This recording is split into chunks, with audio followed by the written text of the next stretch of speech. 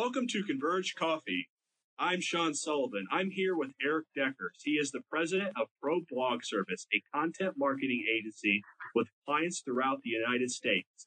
He is also the co-author of Branding Yourself, which will be on this episode, No Bullshit Social Media, and The Owned Media Doctor.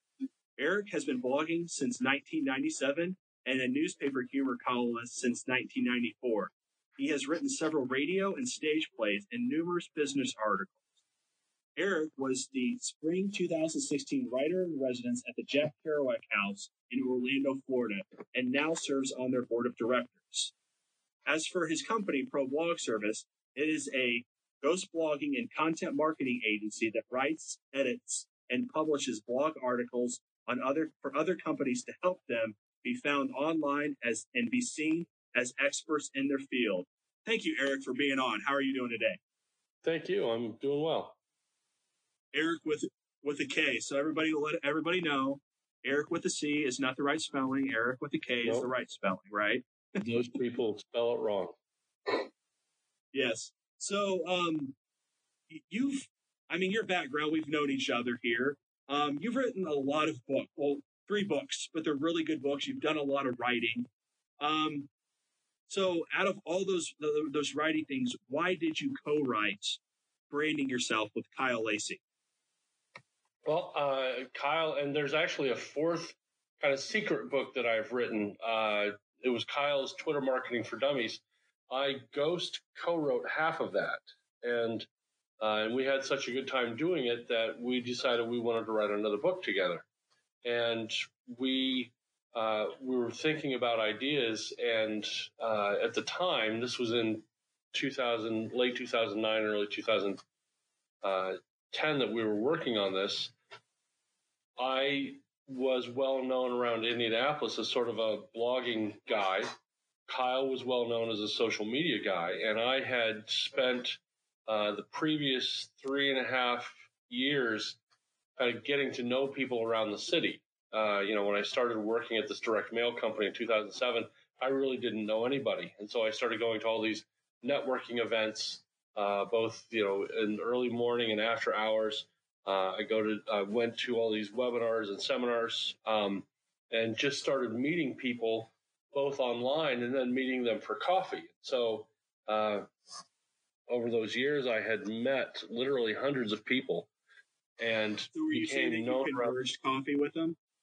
Yeah, you could say that. I converged coffee, and we converged our minds and made one big mind. But I got to know all these people and got to be known as Mr. Blogging Guy around the city. And so Kyle said during our initial brainstorming meeting that we should write a playbook for the guy that I was 3 years previously and tell him how to get to the point where I am now, or, it was in 2010, and create a playbook. What was that strategy? What did I do? What did that look like? What are some of the steps that we can systematize and replicate for other people? And that's how that book was born. So we got to work and came up with that one. We pitched it to Pearson and their Q Business Technology line, which which still does have their office in Indianapolis, and they liked it. They bought the book, and we produced it in about 5 or 6 months. That's awesome. So, Branding Yourself was actually the first book I read out of college. Oh, really? Yeah. So, the background, I didn't know if you knew this, that it took me about 3 months to actually get a face-to-face with Kyle, because he was the exact target, now Salesforce Marketing Cloud. And so he was like, here's the book, how to brand yourself online. And he said, also, hey, talk to Eric. And I'm like, oh, who's Eric? He says, oh, he's the guy that helped me co-write this. So that was the first almost inspiration for me to develop an online brand. And I keep reading each edition and love it. And I want to give you a lot of credit to that. But, what can you tell the Converge Coffee audience here? What are some key takeaways from this book, from Branding Yourself? I think one of the big ones is that uh, if you want to build a brand, you want to build it for the thing that you love to do the most.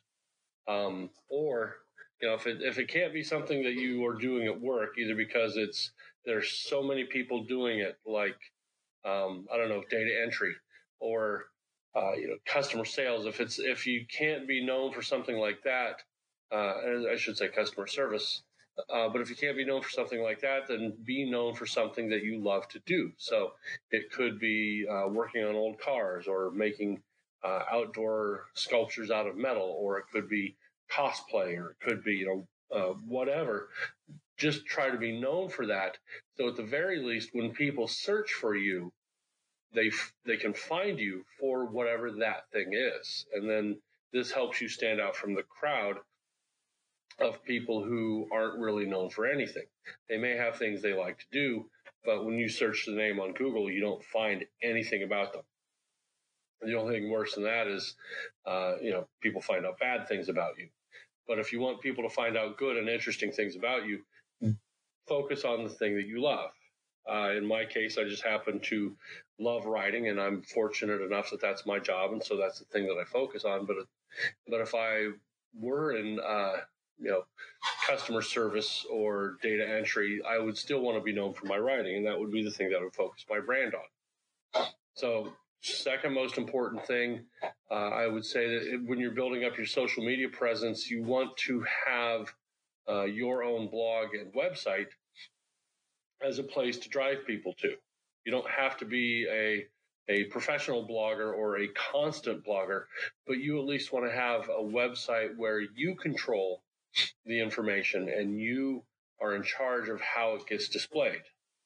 Just in the last couple of days, Facebook has changed their news feed around so that business stories and things that all these brands have been paying to have seen on Facebook is now curtailing that. They're going to be showing less and less of that to focus more on people's personal connections. That's fine. As a user of Facebook, that's fine with me. But, considering Facebook has been telling people telling companies for years, put all your eggs in our basket, and then they started charging for access to their audience. This is just one more example of Facebook kind of putting the screws to people that they previously tried to persuade to get there. But if you have your own blog, you don't fall prey to Facebook's ever-changing whims. If they decide that they're only going to post status updates that are fewer than 50 words, you're not blocked out of showing all of your articles and long messages and status updates. Or if LinkedIn decides that they are going to start charging people to put their articles on LinkedIn, you're not blocked out if you had tried to build up this big content presence on LinkedIn. So, step number 2 or takeaway number 2 is just have a centralized hub that you control and that is your own. And then if I had to add a third, it would be just pick 1 or 2 social networks to be strategic about and focus all of your energy on those. Don't try to be anywhere and everywhere that you can on LinkedIn and Facebook and Instagram and Snapchat and, whatever else is out there. Pick 1, pick 2, and, make sure those are the ones that your audience that you want to reach the most, make sure that's where they are, and then put all your energy into that. Oh, perfect examples, Eric. And I've actually taken your advice on that. I think I kind of took one step further where I didn't, writing blogs wasn't my passion. It's this podcast. It's more audio. It's just where it fits. So if you could tell anybody, about branding yourself, what kind of content, and it could be in any form with audio, video, writing, what would you kind of say to them to be consistent with those 1 or 2 channels? Well, and part of that has to do, and I think maybe most of it has to do with what you're most comfortable with. For me, I'm most comfortable with writing. I'm not good at visual content. I I don't have the same eye that some of my photographer friends do, like Paul DeAndrea and Josh Humble, who, they compose pictures in their mind. As soon as they stick the camera up to their face and click it, that picture is almost perfectly composed. I can't do that, so that's not my medium. Other people, they think in sound, and you listen to podcasts like Radiolab.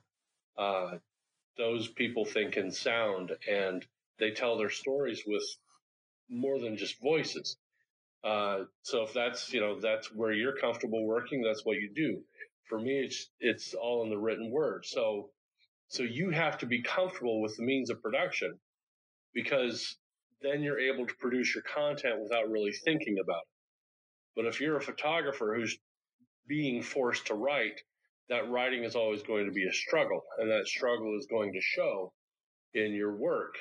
It's just not going to sound good. But then also you're going to resent it and not really want to do it that often.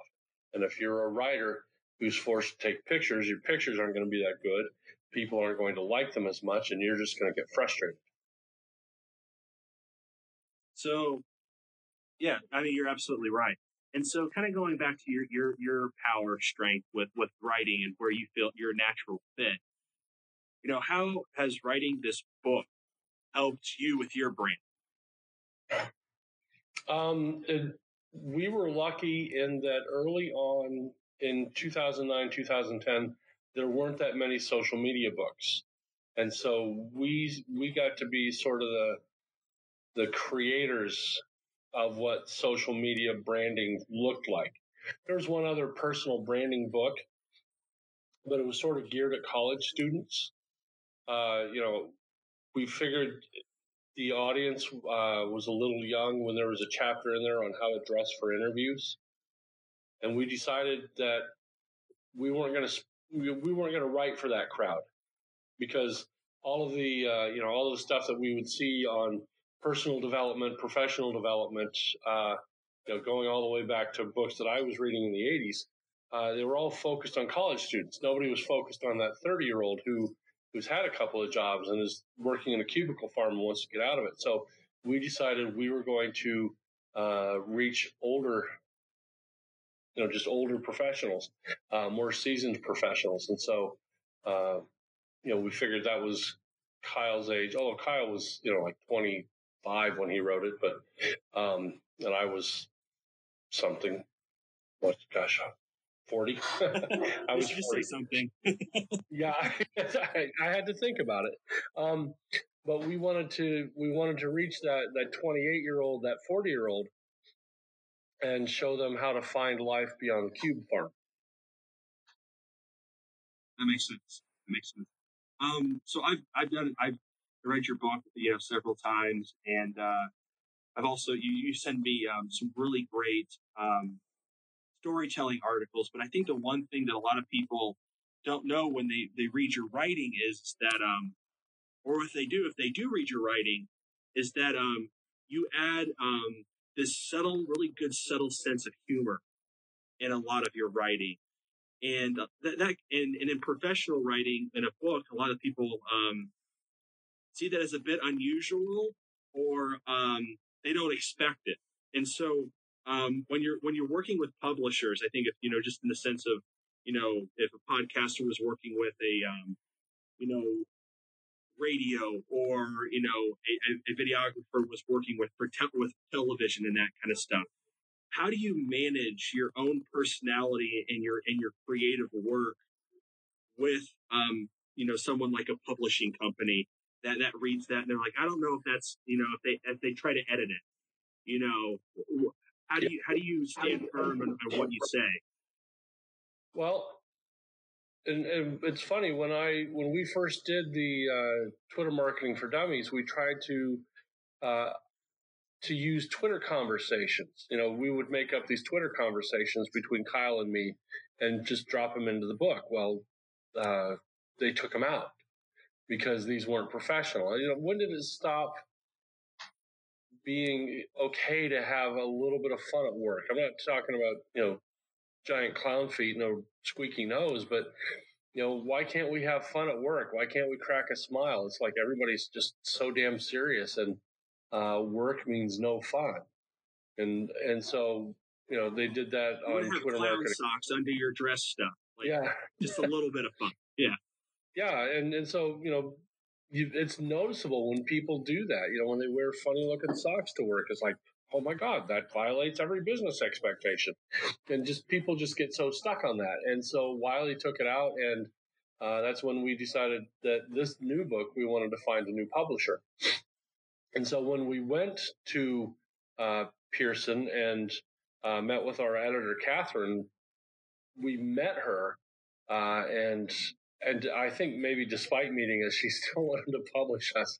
But we were just goofy, we were just a couple of kids, and she got our sense of humor right away. And she was sort of that rolling her eyes, big sister type to us. And we were never, mean and terrible and inappropriate, but she was always like, oh God, you guys, that was her attitude. So she knew what she was getting. And we told her, we want our personality to come through in this book. We want to have fun, and make jokes. And that's important to us. And so we had that conversation early on. And so there we got to do those Twitter conversations. And these conversations, when you read them, they are tied into the narrative, the text that you've been reading, but they don't add to it. It's only just that, that quick humorous aside, sort of that parenthetical comment that you give during a conversation, or when you're giving a presentation and then something pops into your head that's slightly funny and you say that. That's what that was. Or we have in the chapter on public speaking, we use the line, Kyle, and we always refer to ourselves in third person in the book. Kyle and Eric both have the heart of a teacher. Kyle keeps it in a jar under his bed. And they left that. They left that in the book. And we were like, oh, this is wonderful. So what's great about the humor in the book is that that's what everybody remembers. They remember the lessons, but the things that stand out and the things that I hear about the most are the jokes. And that helps people remember the material better. And it makes the reading much more interesting and not so dry and boring.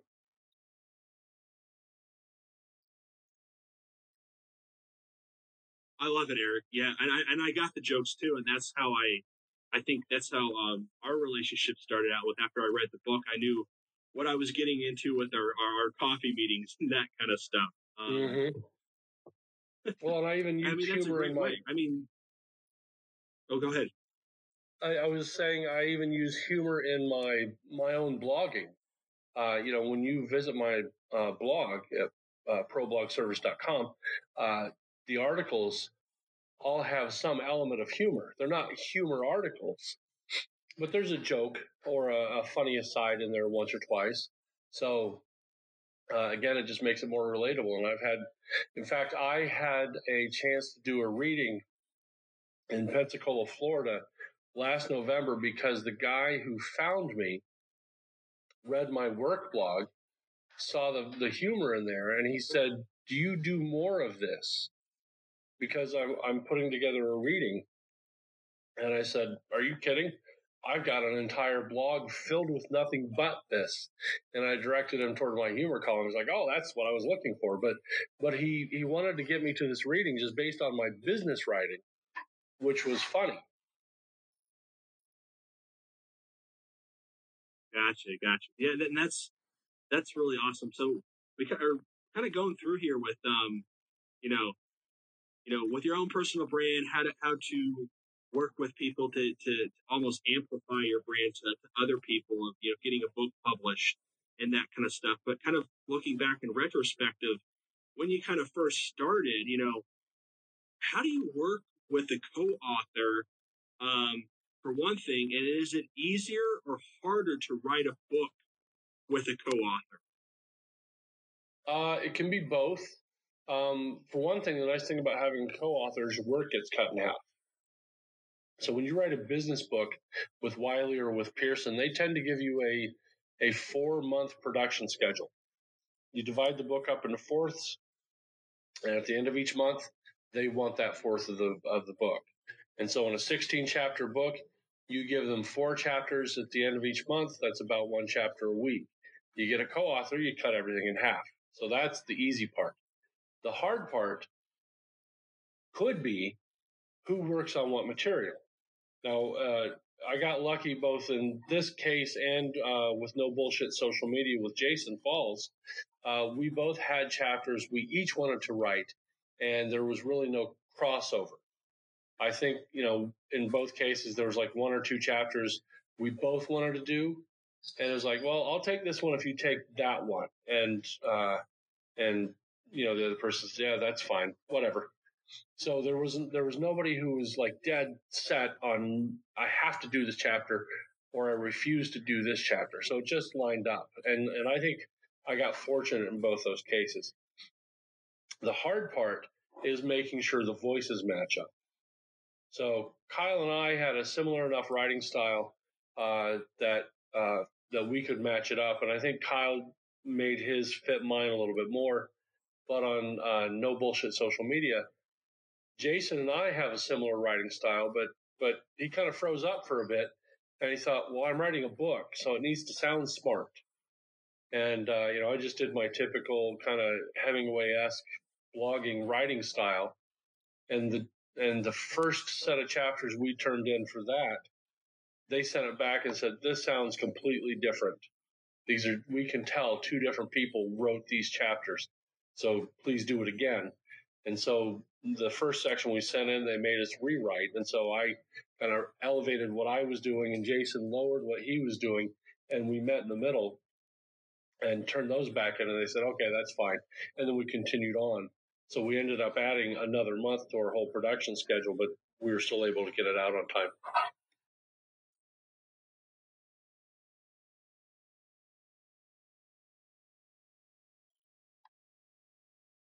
That's really good insight here. I don't know about the production book, but that was my first question was the messaging of all of it is, how do you have a consistent voice? How do you have a consistent message? Well, I think it's important. I was saying, I think it's important to know your voice and to recognize your voice. And so if you've been writing for a little while, you should have an idea of what you sound like, not verbally out loud, but what is your tone and what kind of language do you use? And do you use contractions or not? Do you sound fun and conversational? Do you sound informal and authoritative? And so you should at least have a good handle on that. And then if you're going to work with a co-author, can they match that or can you match them? So I think if you have that discussion in advance and agree that this is what you're going to do, that solves a lot of the problem. So switching gears here, away from kind of book writing, but more just in writing in general. So you do ghost writing for people, and you told me a great story about a mystery shopping agency, and can you tell me about the growth, and then how did you fit the language of the owner to the ghostwriting material? Okay, so this was a mystery shopping agency. They basically hire shoppers to go and do shops for clients like, a large pizza chain. The chain hires the agency hires the shoppers to go in, buy a pizza, maybe visit the bathroom, record the transaction, write a little report, and send all that information back to the agency, and the agency turns around and sends that out. Was the transaction in the bathroom or in the pizza joint? Because I'm a little confused. No, yeah. No transactions in that. Those are. I think you should have put like comma. Yeah, comma and a pause there. I was like, wait a minute, which transaction there? Because that's a pretty niche mystery shopping. But when we started working with them back around 2010, 2011, they were 4 people, and they were doing about $750,000 in gross revenue. And so we started blogging for them and just doing 4 posts a month. But that started boosting their search engine rankings, and they were being found by the kinds of clients they were looking for, because we were writing about mystery shopping and quick service restaurants, which is fast food. or fast casual restaurants, or senior living facilities, or multifamily dwellings, or wireless stores, and we were hitting those same 5 groups over and over, but we were writing the same post for each group. Why do you need a mystery shopper at your quick service restaurant, fast casual restaurant, senior living, multifamily dwelling, wireless store? And then the following month, it was, what can I expect from a mystery shopping visit at my, et cetera, et cetera, et cetera. And so we were doing that over and over and over again. And our client was getting more calls, more clients. She was closing more deals. And so she grew her staff. She tripled her business in about a year. And then she tripled it again. Then she got $1 million national client. And then she tripled it one more time, all in about 4.5 or 5 years.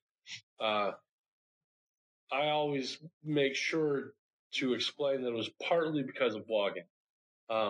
It wasn't because we were blogging. I mean, that's what got her found and what helped people call her. But then I always make sure that, especially when she said, "Oh, this is all you guys," I said, "No, this is you closing deals. You're a wonderful person, and people like you, and you clearly know what you're talking about. And so you're closing all these big deals."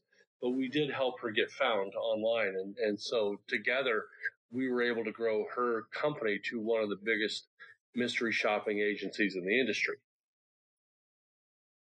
That's awesome, and I think that entails your idea of how to work well with one another, but with other people, but also understanding how they what their voice is enough to, when the customer reads something and then they go to the mystery shopping agency, the expectation is already there, and it's like an easy, almost a lead that you're handing them with the language, and you're using her language.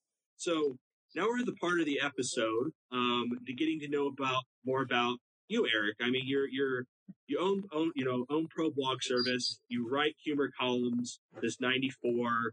Been writing some books and everything. You're on a current book right now. But what do you do creatively? And that you bring back to work and you do in life. Well, I think sadly, my job and my sideline and my hobby all coincide. They're all writing. So, I write for work. I help people write books, and I do that as a freelance co-author basis. And then I write humor columns and I write fiction, and I do that for fun. So, other than that, kind of the other things that I do for enjoyment, I like to do woodworking, and so. I like to putter around in the garage and, as I like to say, turn big wood into little wood. Or, the benefit of living in Orlando is my family. You just like to sand things down, don't you? Yeah, just take a piece of plywood and see how long it takes to make a toothpick.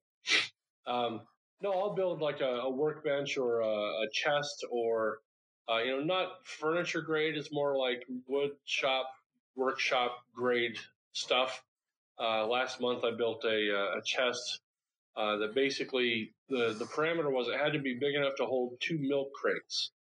And so I didn't do a lot of measuring with tape measures. It was all, cutting and measuring and putting blocks of wood in place to see how big things had to be. So it was a fun little exercise.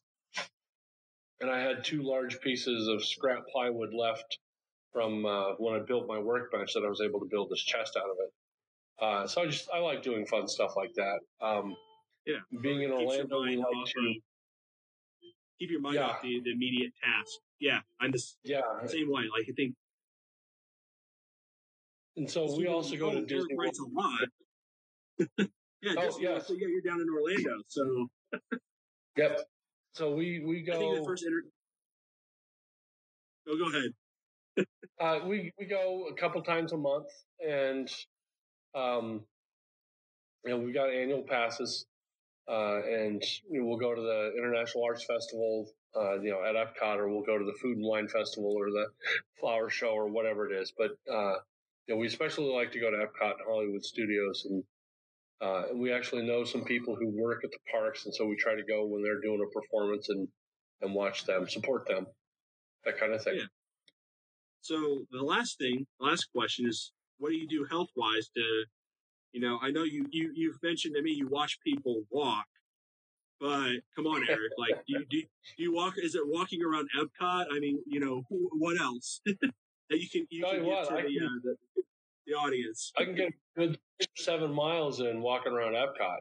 But I've started walking more, just walking around the neighborhood, and I've got the step counter on my phone, and I, try to make sure I get enough exercise in that way. And I'm doing the low carb thing. I take 2 days off. In fact, today's one of those days, and I already had an apple fritter, so that was a good day.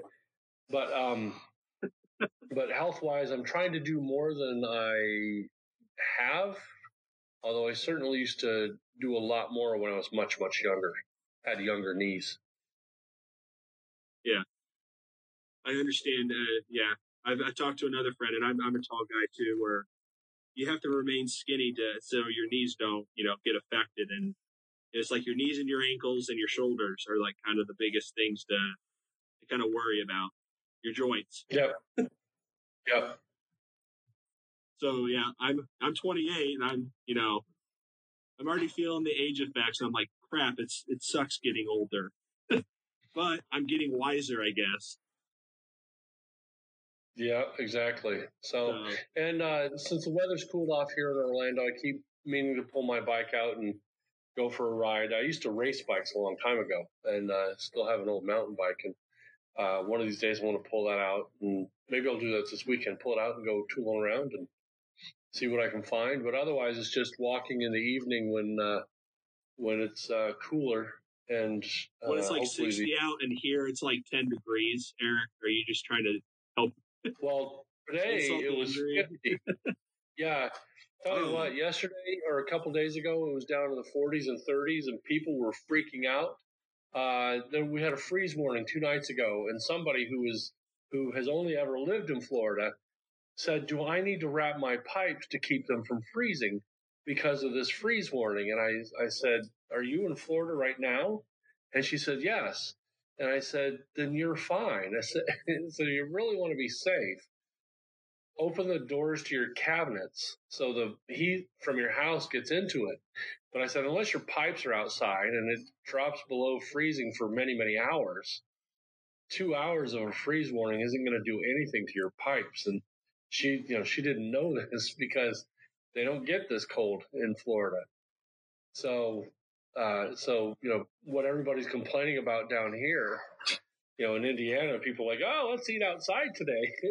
It's 50 degrees. This feels wonderful." Yeah, it's just when we get to a negative 10 for 14 days That's straight, it's kind of like, what the hell?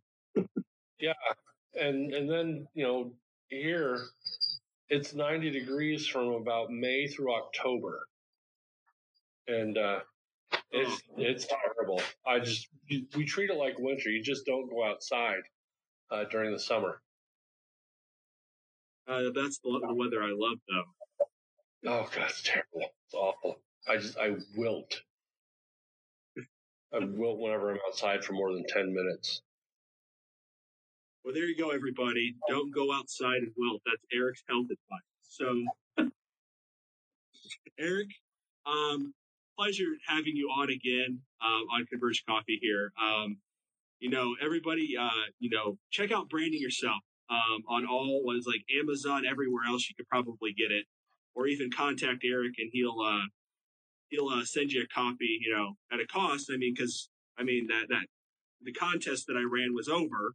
So, but always a joy, Eric. Always a pleasure catching up on these things and learning more about what you're doing these days. And always enjoy learning about writing because you've read my stuff. I'm not a writer, so yeah, you're getting there. I'm more of an editor. I just accept it. I'm just an editor. I'll just critique people and just whip the writers into shape. Yep. Every day in every way, you're getting better and better. And older and bad knees and everything else, and just watching people walk. Yep. Exactly. Thanks, Eric. Everybody, I hope you enjoyed the episode.